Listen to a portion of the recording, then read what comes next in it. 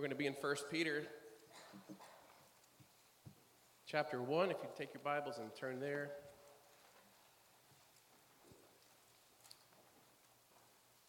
And we're going to look at a subject tonight that should be every preacher's favorite subject, and that is the Word of God. It's our textbook for the believer. It's our roadmap for life. It's the primary means by which we're able to know our Creator and our Savior, and it's what God uses to birth us into the family of God. That's really what we're going to look at tonight. In the parable of the sower, Jesus told how a sower went forth and he sowed seed, and some on good ground and some on not so good ground. And that seed that was sown on the good ground was capable of bringing life and bearing fruit. And Jesus, of course, is illustrating the fact that the seed that was sown was the Word of God, and the ground was the hearts of the hearers.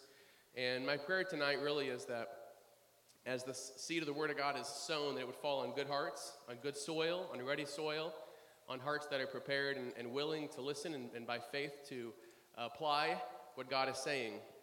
Would you stand together? We're going to read these 3 verses together in 1 Peter.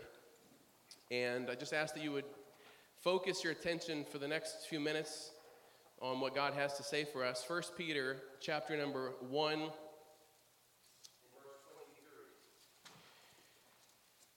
Being born again, not of corruptible seed, but of incorruptible, by the word of God, which liveth and abideth forever.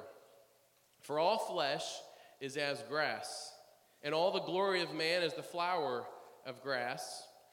The grass withereth, and the flower thereof falleth away, but the word of the Lord endureth forever. And this is the word which by the gospel is preached unto you. Let's pray. Lord, we're so thankful to be able to assemble tonight, and our hearts are already encouraged by just seeing one another and these songs, Lord, that remind us of what you've done for us and who you are.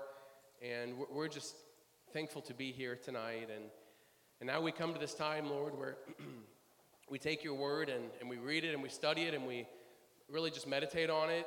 And Lord, we pray that you would teach us from your word and help us to really take it in, that the cares of this world would not choke it out, but that it would take root and bear fruit in our lives. Help us, Lord, by faith to believe what you've said to us tonight and to obey it. In Jesus' name, amen. You can be seated. Being born again, verse 23 says, not of corruptible seed, but of incorruptible, by the word of God, which liveth and abideth forever. I have a lot of books on my shelf at home. Many of you have books on your shelf, all different types of books, some thin books and some thick, and some are more riveting than others. And a lot of the books on my shelf I've read, and I can look at them and I'd say, that one really had a positive influence on my life. You might say that about a book that you've read. That book really changed my life when I read it. But all of those books really pale in comparison to this book, the Word of God. This book has the power to transform lives. This book has the power to resurrect the dead. And it's his word that God uses to birth us into his family. Isn't that an incredible thought? Look in verse 23. We just read it. Being born again, not of corruptible seed, but of incorruptible, by the word of God. Contrary to popular cultural opinion, all people are not God's children. The only way to enter God's spiritual family is to have a spiritual birth through faith in Jesus Christ. This is not the only time in the Bible that we read about being born again. The most common, I wanted just to read some of it, so mark your place here because we'll come back and turn to the Gospel of John, chapter number 3.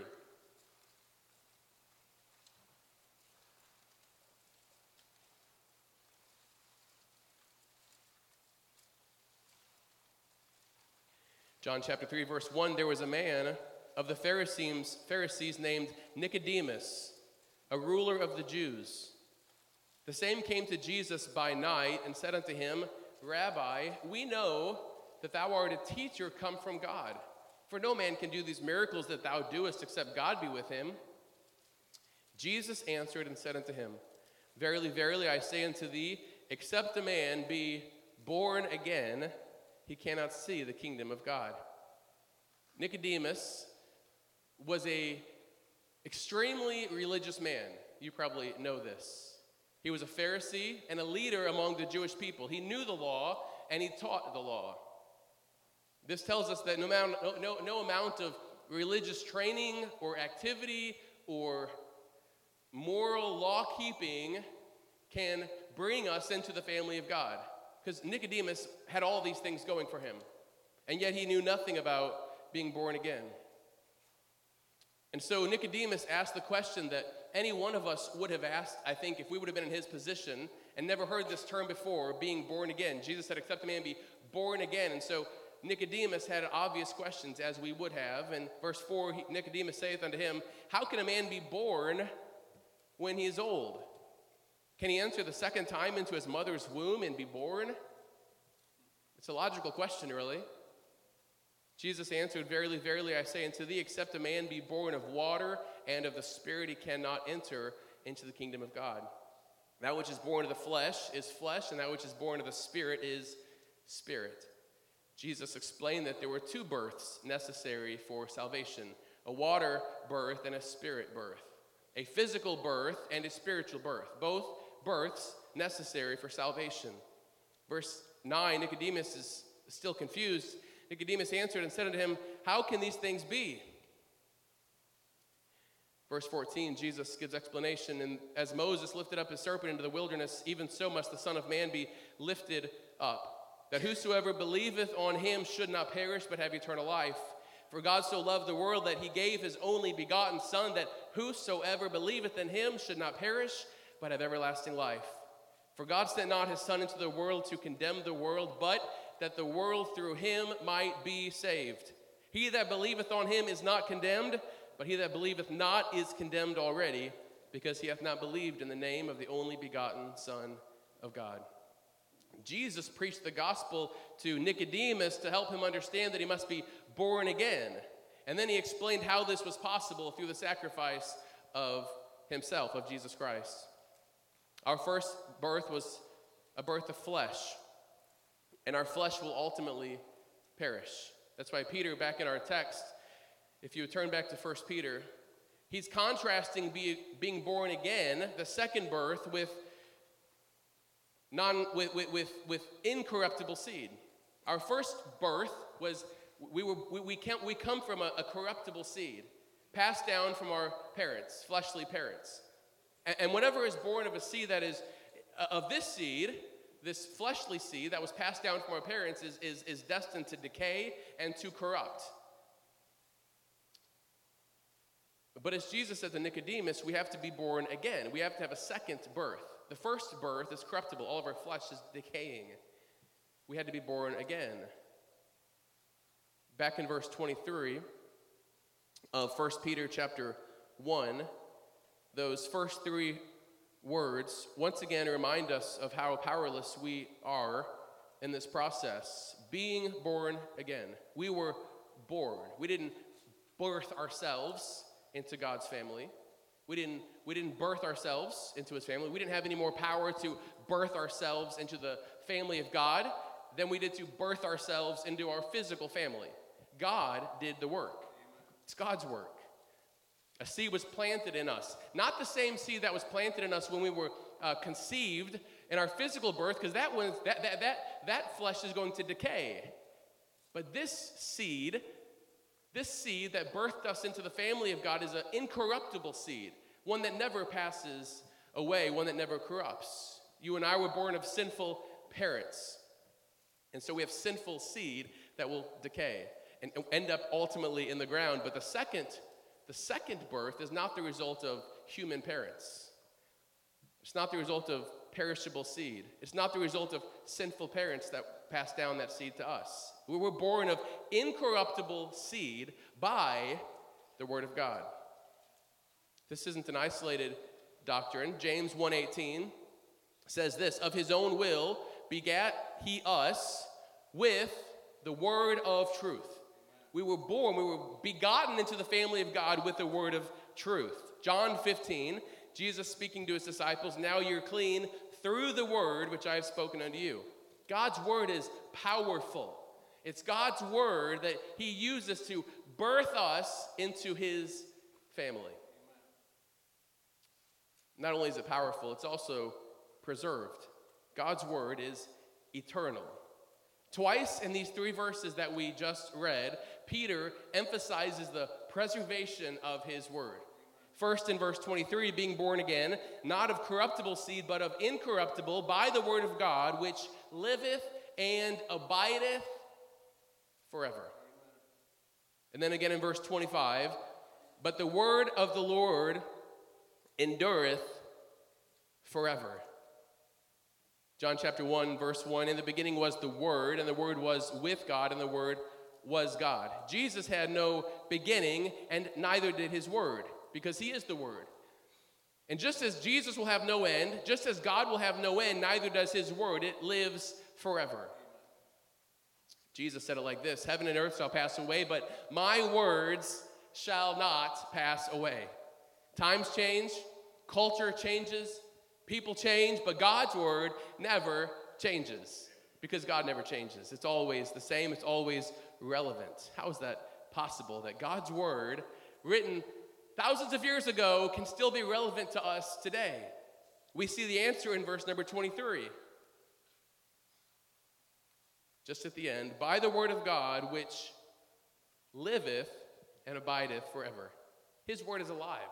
It's a living word. It's not a dead book that's sitting on your bookshelf. It's the living word of God. It's different than all of your other books. The greatest documents, the greatest speeches of all time will have to be rewritten, will ultimately be outdated. I'm reading a book right now, and it's a book that was originally written a couple of decades ago, and now I'm reading a new and improved version of it, the expanded edition, because the author has learned some things since the last time that he wrote it. He's found some things maybe that were incorrect. He's changed his mind on some things, or he's added some new things, but we don't have to get an updated revelation from God. He doesn't need a revision. What he says still stands true, and it's just as relevant today as it was when it was spoken. It's a living word. For the word of God is quick and powerful and sharper than any two-edged sword.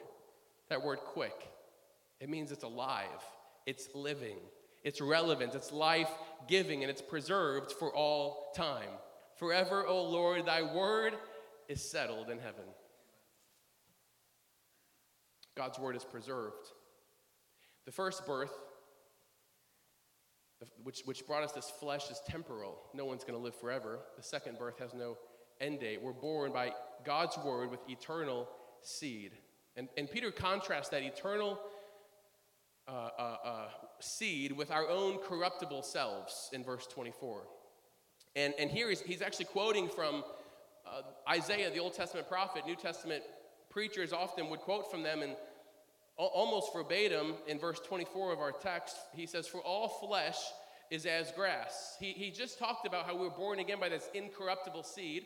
And here he says, for all flesh is as grass, and the glory of man as the flower of grass. The grass withereth, and the flower thereof falleth away. Notice that first phrase, all flesh is as grass. All of us, no exceptions. The best and the worst, the brightest and the not so bright, the most beautiful and the most homely, the most talented and the most awkward, all flesh is as grass.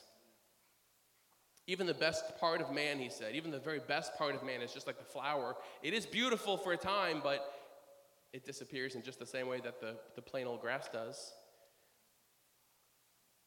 Some of you are more flowers, you're more beautiful, more talented. Maybe you're not like just the plain old grass of the field, but even you, here's the bad news, even you, your flesh is one day going to rot away in the earth. All flesh is as grass. He's contrasting that with the word of God, which is eternal and endures forever. God's word is so powerful. God's word is preserved for us. It's eternal. There's no end. And thirdly, God's word is to be preached. Verse 25 now. But the word of the Lord endureth forever. And this is the word which by the gospel is preached unto you. Peter is writing about being born again by this eternal seed, by the word of God. And this word, he said, is by the gospel, it's preached unto you. That phrase, the gospel is preached, is found, the Greek word is found over 90 times in the New Testament. It's the word from which we get our word evangelize or evangelization. It's very simply, it just means to bring good tidings, to spread the good news, to announce something good. The good news, of course, that Peter is writing about here is the good news that while we were yet sinners, Christ died for us. That though our sin is great, his grace is even greater. That Christ took the wrath that we deserved. We heard about it this morning in church this morning, how God took the wrath that should have been on each and every one of us, and he placed it on his son, Jesus Christ, on the cross, and he bore the wrath of God on himself so that we don't have to bear it. Amen. This is the gospel that was preached unto you. That he shed his own perfect, sinless blood on the cross to pay a ransom to redeem you out of the slavery that you were in, slaves to sin, slaves to Satan, that each and every one of us were in. And Christ, in his love for the world, shed his perfect blood to pay our ransom. This is the gospel that is preached unto you. This is the good news. These are the good tidings that were preached unto you. 1 Corinthians 1:21, it pleased God by the foolishness of preaching to save them that believe. This is one of the reasons that we give such attention to the assembly of the saints on Sundays and on Wednesdays, because what happens here, what's happening right now, happens every time we get together, and that is that the word of God is preached, the seed is sown, the gospel is preached, and it's the living word that God uses to birth men and women into his family. And it's through the seed of his word that this takes place. Turn back to Romans, if you would. Romans chapter 10.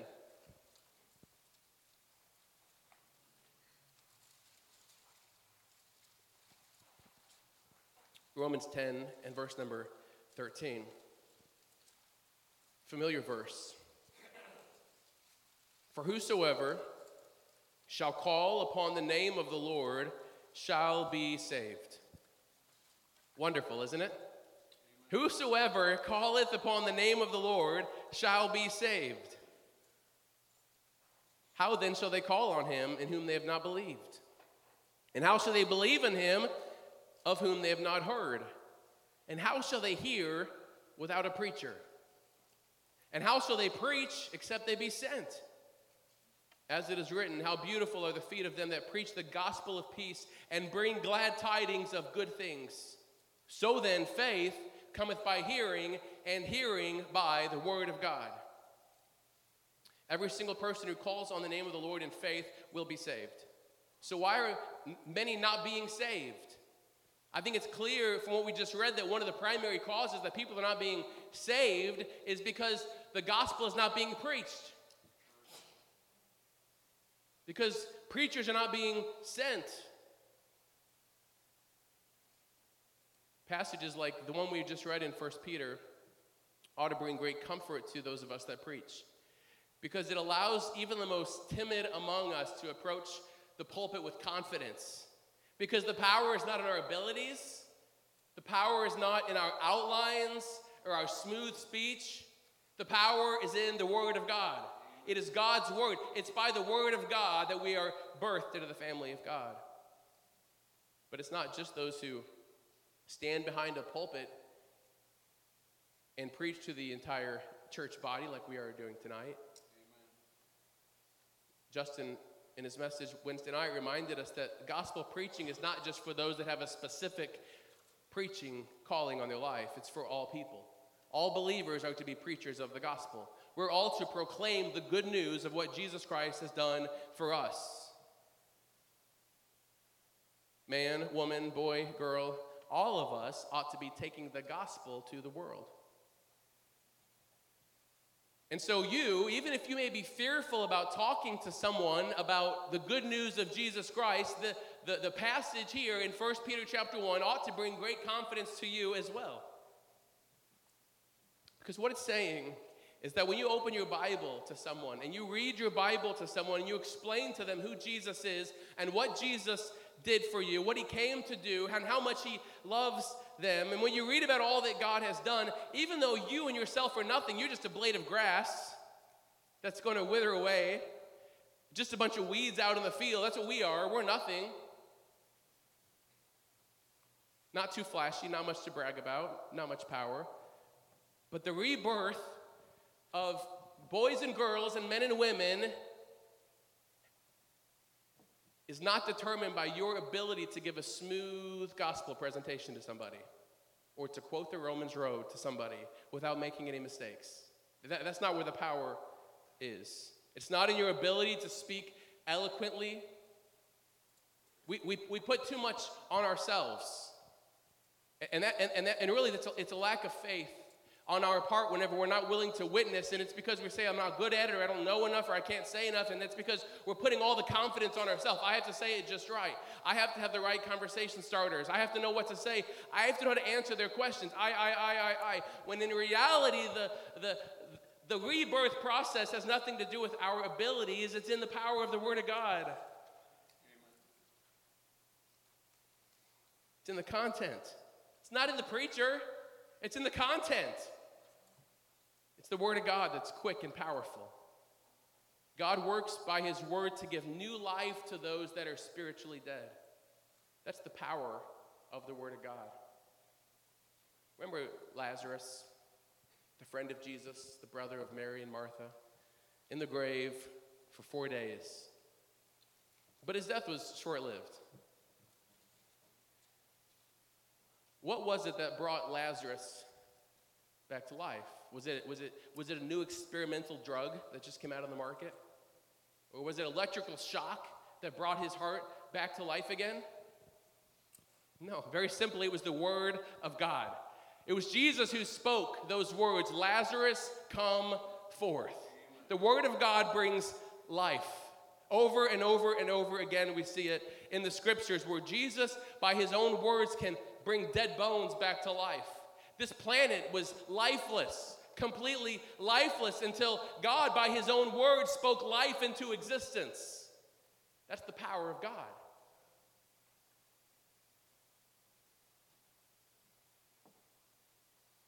When the living and abiding word of God is preached, dead sinners come to life. The dead are raised at the voice of Jesus speaking. We ought to come to church with the expectation that a Lazarus would be present, and a Lazarus who was dead spiritually would be brought to life.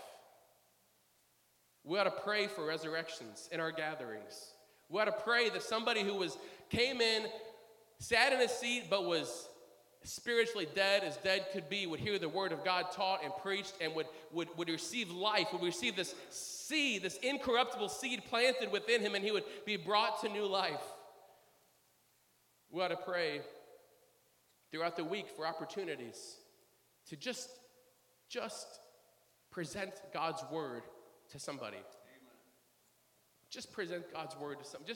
God, just give me an opportunity today just to speak your word to somebody, because the power is not in my ability, the power is in the Word of God. When we come together, we ought to pray that there will be a Lazarus here. God's word's powerful. God's word is so powerful. God's word is preserved for us for all eternity. He's the same yesterday, today, and forever, and so is his word. And God's word must be preached by his people. God's word must be preached by his people. Perhaps tonight you're in church, but spiritually, there's no life in you. There's no spiritual heartbeat. You're here breathing. You look fine to those of us that can only see your exterior, but to the one who can look inside and see your heart, he can see that there's nothing happening there. There's never been life. You've never been implanted with this incorruptible seed. Why not tonight? By faith, receive the word. For the rest of us, we've got to believe God. We've got to believe in the power of his word and trust him by faith to be proclaimers of the word of God. That's what is required of us, just to be proclaimers of his word. You're not supposed to save anybody. You can't save anybody. We're not trying to get anybody to say, I saved 5 people this week. No. All we have to do is preach the word. Preach the word. And that takes faith. It takes faith to do that. It takes faith to put away our own inhibitions and our own fears and all the things that hold us back. It takes faith to say, I may be afraid, but I believe God. I may not think I have the ability to speak, but I know God has the power to raise the dead. That takes faith. And then we just sow the seed. And then we just throw it out there, and at every opportunity we give the word of God, and we give the word of God, and we give the word of God, and we give the word of God, and we just trust God that some of that is going to fall on good soil. Well, it's not all going to fall on good soil.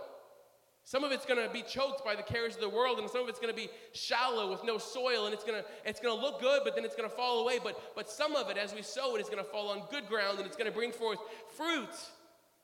Bring forth fruit. That's all that's required of us, that we believe the truth, we share the truth, and we let God do the birthing. We can't birth anybody into his family. We couldn't birth ourselves, but God is not willing that any should perish, but that all should come to repentance. That's his will. Our part is just to preach. Let's pray.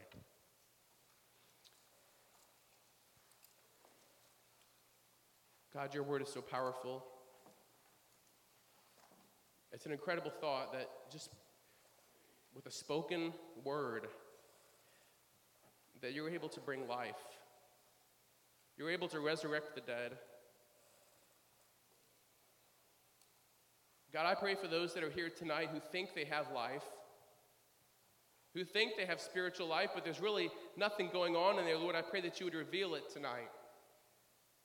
And you would call out some to come forth out of that grave. Lord, I pray that you would resurrect the dead. Those that are here, Lord, that have been deceived, that have deceived themselves, I pray that you would, this evening, you would remove the blinders from their eyes and they would see their sinful condition, Lord, and you would bring them to salvation. Then I ask, God, for every single one of us who knows you as our Savior, but we've been living in fear. We've been disobedient to the command to preach the gospel to our neighbors. Lord, tonight we just want to repent before you, ask forgiveness for our lack of faith and for our disobedience, and Lord, just commit fresh to by faith, looking for opportunities and praying for opportunities to have conversations with people where we could speak the gospel and speak the truth to them. And Lord, then we just leave it in your hands because we know the power is with you. Help us, Lord, to be obedient by faith. Just the next few